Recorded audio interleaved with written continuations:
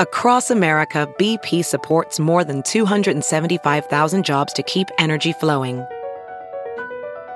Jobs like updating turbines at one of our Indiana wind farms and producing more oil and gas with fewer operational emissions in the Gulf of Mexico. It's and, not or.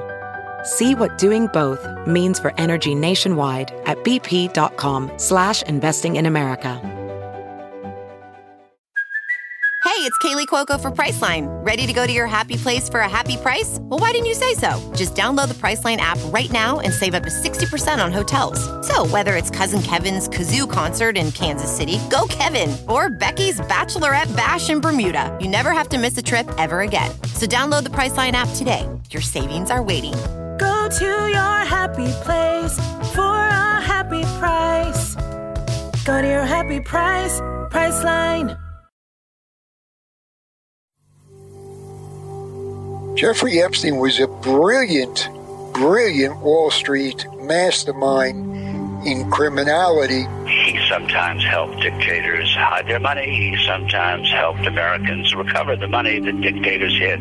Epstein was very heavily involved in the illegal side of the business of the money laundering, the spying, the arms sales. Welcome to episode 2 of Epstein, Devil in the Darkness. I'm your host, Danielle Robay. Jeffrey Epstein's lifestyle of excess and abuse was funded by the supposed billions he had made on Wall Street. But where did the money really come from? In this episode, we're going to dive deep into that fortune to find out how legitimate his financial dealings were, and even if the riches existed at all. I kind of said to myself, these are some of the greatest investors of all time, and Jeffrey Epstein doesn't have money with them. So, does he have as much money as he says? We're also going to see how he abused that wealth, and how it not only opened doors to mix with the world's most powerful and influential men, but enabled Epstein to operate outside the rules of normal society, and instilled in him a belief he was above the law. As a smart man once said, follow the money. I think what it goes back to, what I'm curious about is, what was his job? Where was his money coming from? I would say Jeffrey Epstein's money, how much there is, how he got it, is a complete mystery, and not just to me. Jeffrey Epstein had arrived in Wall Street as an ambitious 23-year-old college dropout, and after rising to become a limited partner at Bear Stearns, abruptly left again 5 years later. One of Epstein's clients at this time was controversial Saudi Arabian businessman Adnan Khashoggi, who was implicated in the Iran-Contra affair for transporting weapons from Israel to Iran. Epstein also possessed an Austrian passport under a false name that showed his place of residence as Saudi Arabia. And then in 1987, he was introduced to Stephen Hoffenberg of Tower Financial Corporation, a debt collection and corporate rating agency. My name is Stephen Jude Hoffenberg. I'm a former Wall Street executive retired who had a substantial experience with a man named Jeffrey Epstein over many years under a very difficult cloud of criminality at a company named Towers Financial Corporation, where I was the chief executive officer.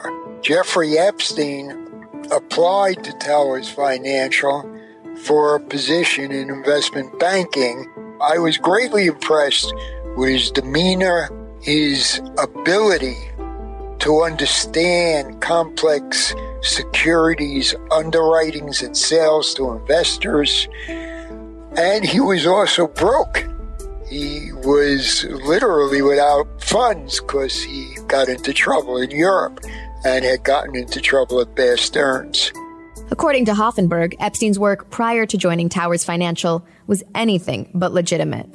He was working in investment banking, money laundering, spying, and arms deals in different countries overseas. And he had taken advantage of his expense account and overcharged an awful lot of money, hundreds of thousands of dollars. At this late hour of many years later, I like being concise, and I don't want to misquote. But I can tell you that they sold armament throughout the Middle East and around the world. There was a sale of aircraft, I believe. the AWACS, or the Air Force Protective Planes for spying. They were involved in that. They were involved in all types of armament being sold. They did work a partnership with Adnan Khashoggi's group in Saudi Arabia regularly in selling armament with Adnan Khashoggi's folks in Saudi Arabia and throughout the Middle East. Hoffenberg was immediately impressed by Epstein's energy, and the pair began to make serious money together in what was later discovered to be a huge illegal Ponzi scheme. Ponzi definition is you raise money from one investor to pay another investor. That's the simple definition of Ponzi.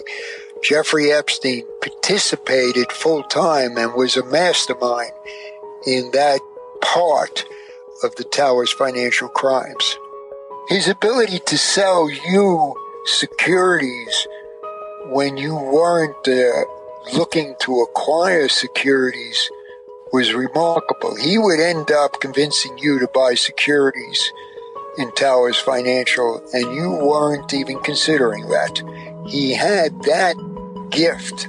He was a master manipulator.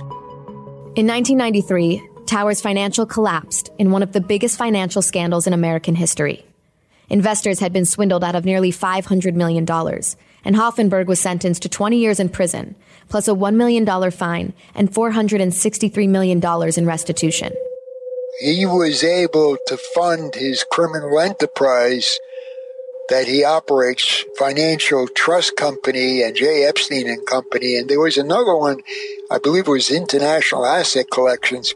He was able to fund it with the assets and money from the Towers Financial crimes. Jeffrey Epstein had made millions from Towers Financial, and as his partner in crime, Hoffenberg took the fall. He skipped away without a scratch. But from there, it becomes less clear exactly how he continued to generate wealth. Writer and socialite Jesse Kornbluth was part of Epstein's increasingly sophisticated social circle in Manhattan at this time. He remembers one odd encounter that led him to also question Epstein's supposed millions. He made money for people. He was smart. He had this vast office that used to be Bennett Cerf's office in Random House.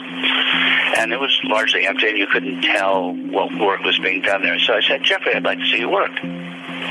So we arranged to meet in the lobby of a Park Avenue building, and we took the elevator up to a law office where Jeffrey was going to serve a subpoena. He didn't get past the receptionist, and I found the whole event puzzling.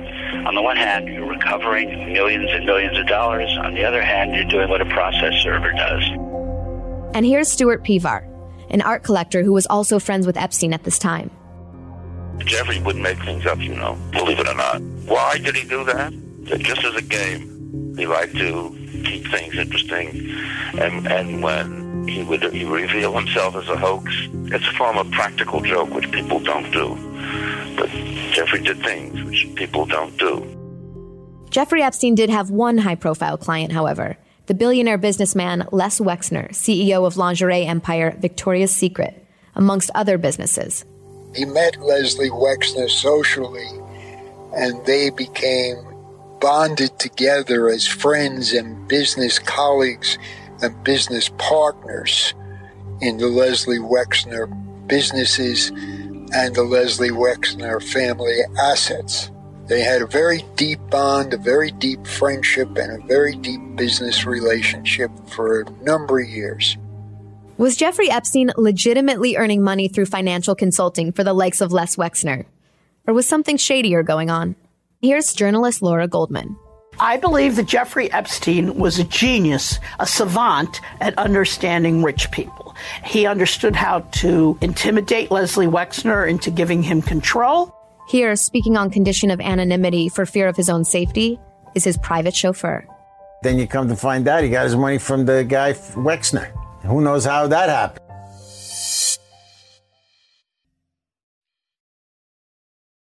With the money came the trappings of the super rich and properties all over the world. In 1993, Epstein purchased the Zorro Ranch, a sprawling 10,000-acre site in New Mexico.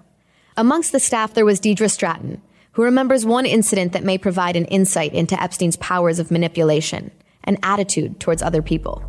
I always flash back on this Jeffrey and Ghislaine in the kitchen in the mansion was this very large table. And this one time they arrived and they wanted someone that was an expert at photography, someone else that was an expert at something, and they would invite them to lunch, and Ghislaine would have this tablet, and she would write down the facts that they, would tell them. And at one point she told me, well, you get the information from an expert, and then you get rid of them. In other words, you just get the information you want, you use them as you want, and then, goodbye. And it's very sad when you have enough money to buy the world that you lose your integrity as a human being. And that's very, very sad. Jeffrey Epstein may have been playing a role, but he was playing it with everything he had. Here is his private chauffeur. He made everybody believe he was a billionaire, that he had unlimited wealth because he owned an island, he owned penthouses, he owned apartments, he owned planes. So he was playing this role. Almost like Bernie Madoff, you know what I mean? He was playing a role of this big high roller, and then when they come to find out that he really wasn't worth not even close to what he was claiming, and then that most of his money came from somebody else. It's like the house of cards. Everything's falling in on him. I mean, this guy, he sent me one time from Teterboro to Long Island. He wanted to change the seats on his plane. He paid $150,000 to change 7 seats, that the bottom of the seat cushions, $150,000. This is the kind of guy he was. He didn't care. He thought money was power, and he could do whatever he felt like, and nobody could touch him. He flew a $32 million jet like we drive our cars. They would come in the morning, land in Teterboro in the morning, 11 o'clock in the morning, and at 4 o'clock in the afternoon, they're taking off again. Be back that night at 9 o'clock. And go back out the next one. Like, it was unbelievable. Like, this guy flew around like money was no object. We had guys that were big-time bankers, hedge fund managers and all that were customers of ours, celebrities that had jets. Nobody flew like he did. It was unbelievable. Epstein also used his wealth to purchase lavish properties in Palm Beach, Florida, and overlooking Central Park, Manhattan. One visitor to his Palm Beach property was journalist Laura Goldman. It wasn't the most grandest house on the block, but it was the most private. Remember, it had a pool. The interior was not fancy. It was kind of creepy looking. It was not what you would expect from a Palm Beach mansion. If Epstein's Palm Beach mansion lacked the wow factor, its appeal for Epstein may have lay elsewhere. Palm Beach is a live, let live kind of place. Lots of rich libertarian types. And I don't think that they mixed with their neighbors because they didn't want their neighbors to know what they were doing. I think the police force down there is pretty ineffective. I think that people are there on vacation. They didn't want to rock the boat. The Palm Beach police showed me that they weren't interested in policing the billionaires on the island. Palm Beach was where all the decadent people went. And the Palm Beach police kind of looked the other way. If you were rich and you made a donation to the Police Athletic League, they didn't care what you did.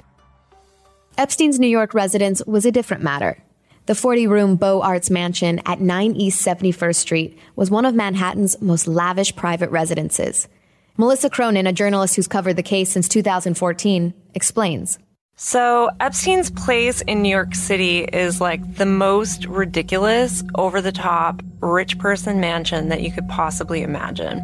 There's one place that is distinctly his, and that is the bathroom and a massage studio. Calling this place a bathroom is definitely understating it. It's a giant antechamber with a huge dome and a skylight. The dome is painted with kind of like an orgy scene. There was also a really big shower on the antechamber. What was really distinctive about this shower was it actually had 4 different shower heads. Epstein didn't let normal visitors go in there, but right off of the main antechamber was the massage room. It kind of seemed to emanate this red glow. One of the most interesting rooms in Epstein's house is one that most visitors didn't really see, the security room.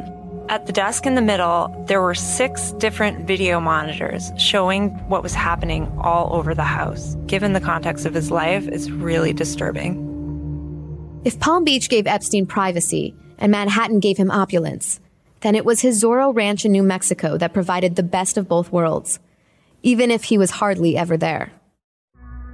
He was only in residence at the ranch at that time, maybe 30 days out of the year. He prided his privacy so very much, and we were hardly ever allowed to say who we worked for. Like if you had asked me who I worked for, Zorro Ranch, I didn't mention his name. The employees had to sign that they would never disclose any information. It was just all very secret. And I think maybe people move out here because they think that, we're so far away from media and other things. So maybe that's why he decided to build up here. Amongst those living at Zorro Ranch full-time was Ian Royal, whose father was part of the general maintenance staff. As a teenager, Ian would occasionally help his dad with odd jobs, and so gained access to the lavish 26,700 square foot main residence. The only time I was ever in that mansion was when I was working on it or walking with my dad to just check on it. It was super lavish. I mean, there were, and now don't hold me completely to this, but I'm almost positive there had to have been maybe a lion that was even a taxidermy lion at one point. It was mind-blowing. He had a freaking stuffed sheep in the elevator. Like, I would get into the elevator and you'd be just standing next to this stuffed animal, just in the elevator, just chilling. Beautiful furniture, and it just didn't make sense because it's like, man, you have all of this stuff and no one even uses it. This house is like empty 80% of the time, and like we just come in to maintenance it. The eccentricities of the Zorro Ranch went beyond stuffed animals. Yeah, there's some really high-end medieval stuff. There was a whole suit of armor there. There was an observatory room, like a little study. It had a balcony, and you could look out through this telescope and kind of look wherever because it had an open side. This was on the second floor, and there was this huge parlor room. It almost looked like something you'd find in, like, Sherlock Holmes. You walk in there, it's this really nice brown desk, and on one side you got, like, couches in the middle, and then you got loads of books everywhere. Of course, books were all over. It's totally like a Gatsby thing. Like, it really looked like there could have been like a secret room. If I pulled one of the books, the shelf would move or something. Oh, there was this room right next to the theater room. There was cabinets of old guns, like I'm talking like Civil War guns. Also amongst the staff was housekeeper Deidre Stratton. Ghislaine thought she was quite a photographer, and there would be photographs of, like breasts and, not necessarily who they were attached to. And I remember this one photo of Ghislaine and I think two other girls in a bathtub, and they were naked. Epstein may not have been at the Zorro Ranch more than 30 days a year, but when he did come to town, he had some very specific requirements. And with him to help facilitate those needs would be his right-hand woman, Ghislaine Maxwell. Very often they would come wheels down, they'd get in the mansion, she'd be in her office and immediately open the book and start calling girls to see if they would be willing to come there to entertain Jeffrey. And of course, I just, thought he wanted to be surrounded by beautiful women. There was this woman, and I can't recall her name, but Jeffrey took a real interest in her. She was from Palm Beach, I think. And she was an opera student, and he took a great interest in her. She was quite beautiful. He would invite her, I think because she was underage, he would invite her to the ranch or to here and there, and her parents wouldn't allow it. And then he stepped in to pay for her schooling, and maybe she then got of an age, and I don't know the ins and outs, but she ended up getting a role on like The Young and the Restless for a while. She was beautiful, but she's in one of those pictures of in the bathtub.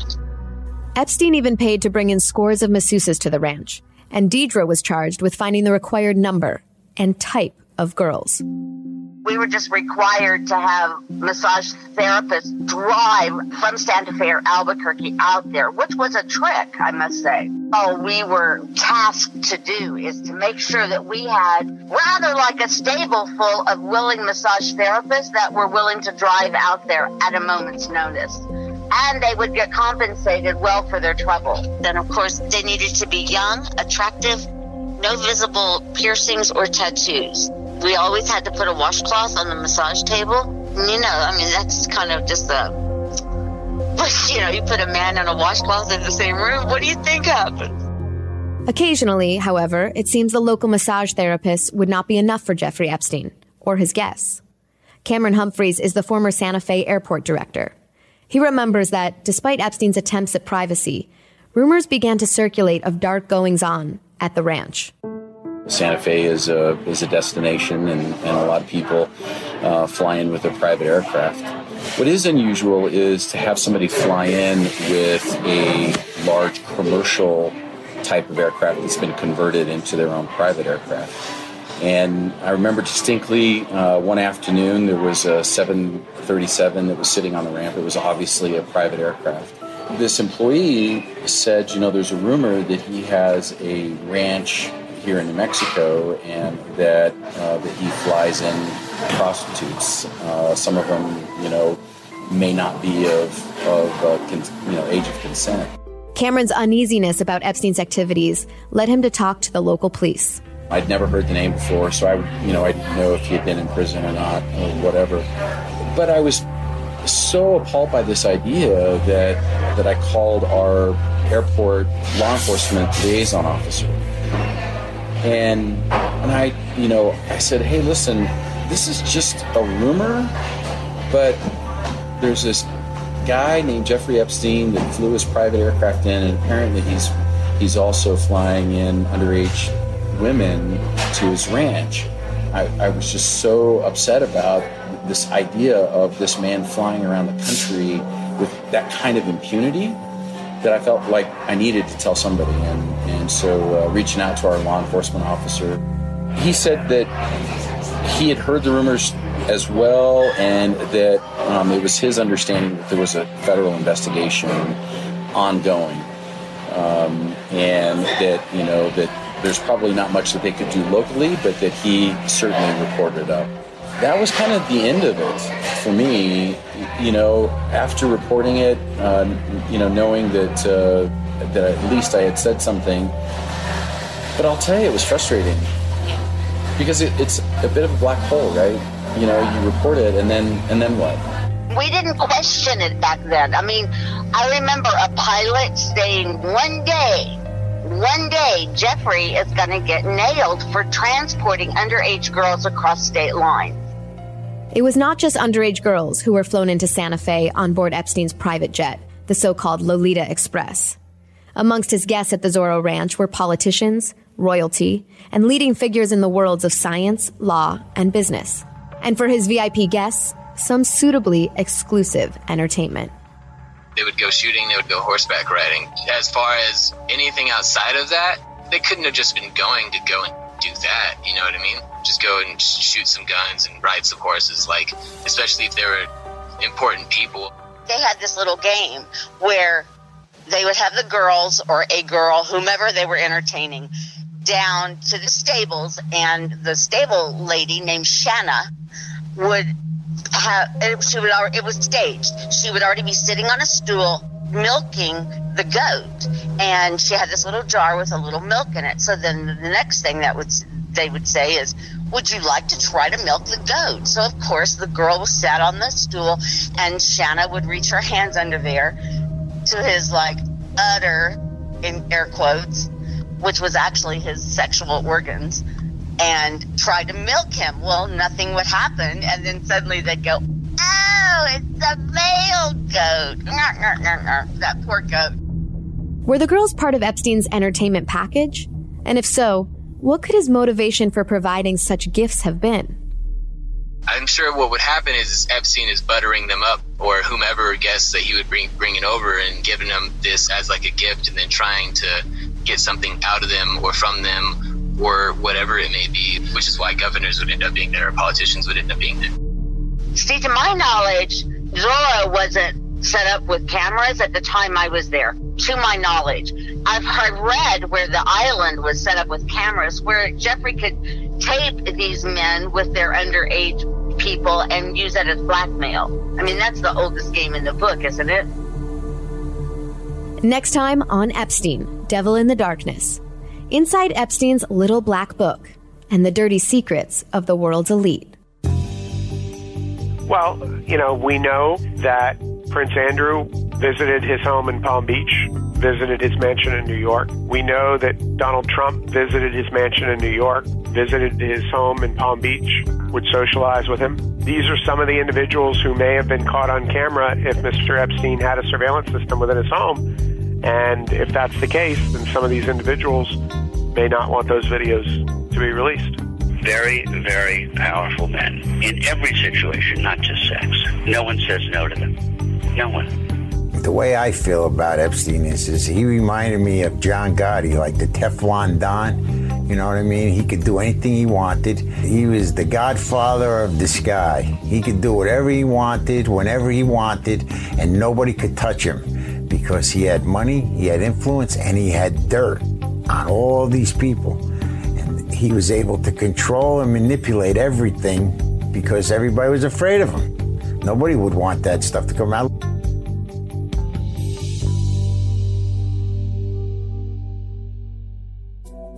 Epstein, Devil in the Darkness is narrated by me, Danielle Robay, executive produced by Dylan Howard and Melissa Cronin, and is a production of Broad and Water Studios and Endeavor Audio.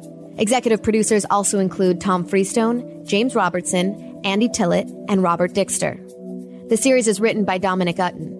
Reporting by Aaron Tinney and Doug Montero. The series is mixed and engineered by Sean Kravitz and Sam Ada. There is so much more to this story, and you don't want to miss anything, I can assure you. Make sure you subscribe to Epstein, Devil in the Darkness, wherever you get podcasts.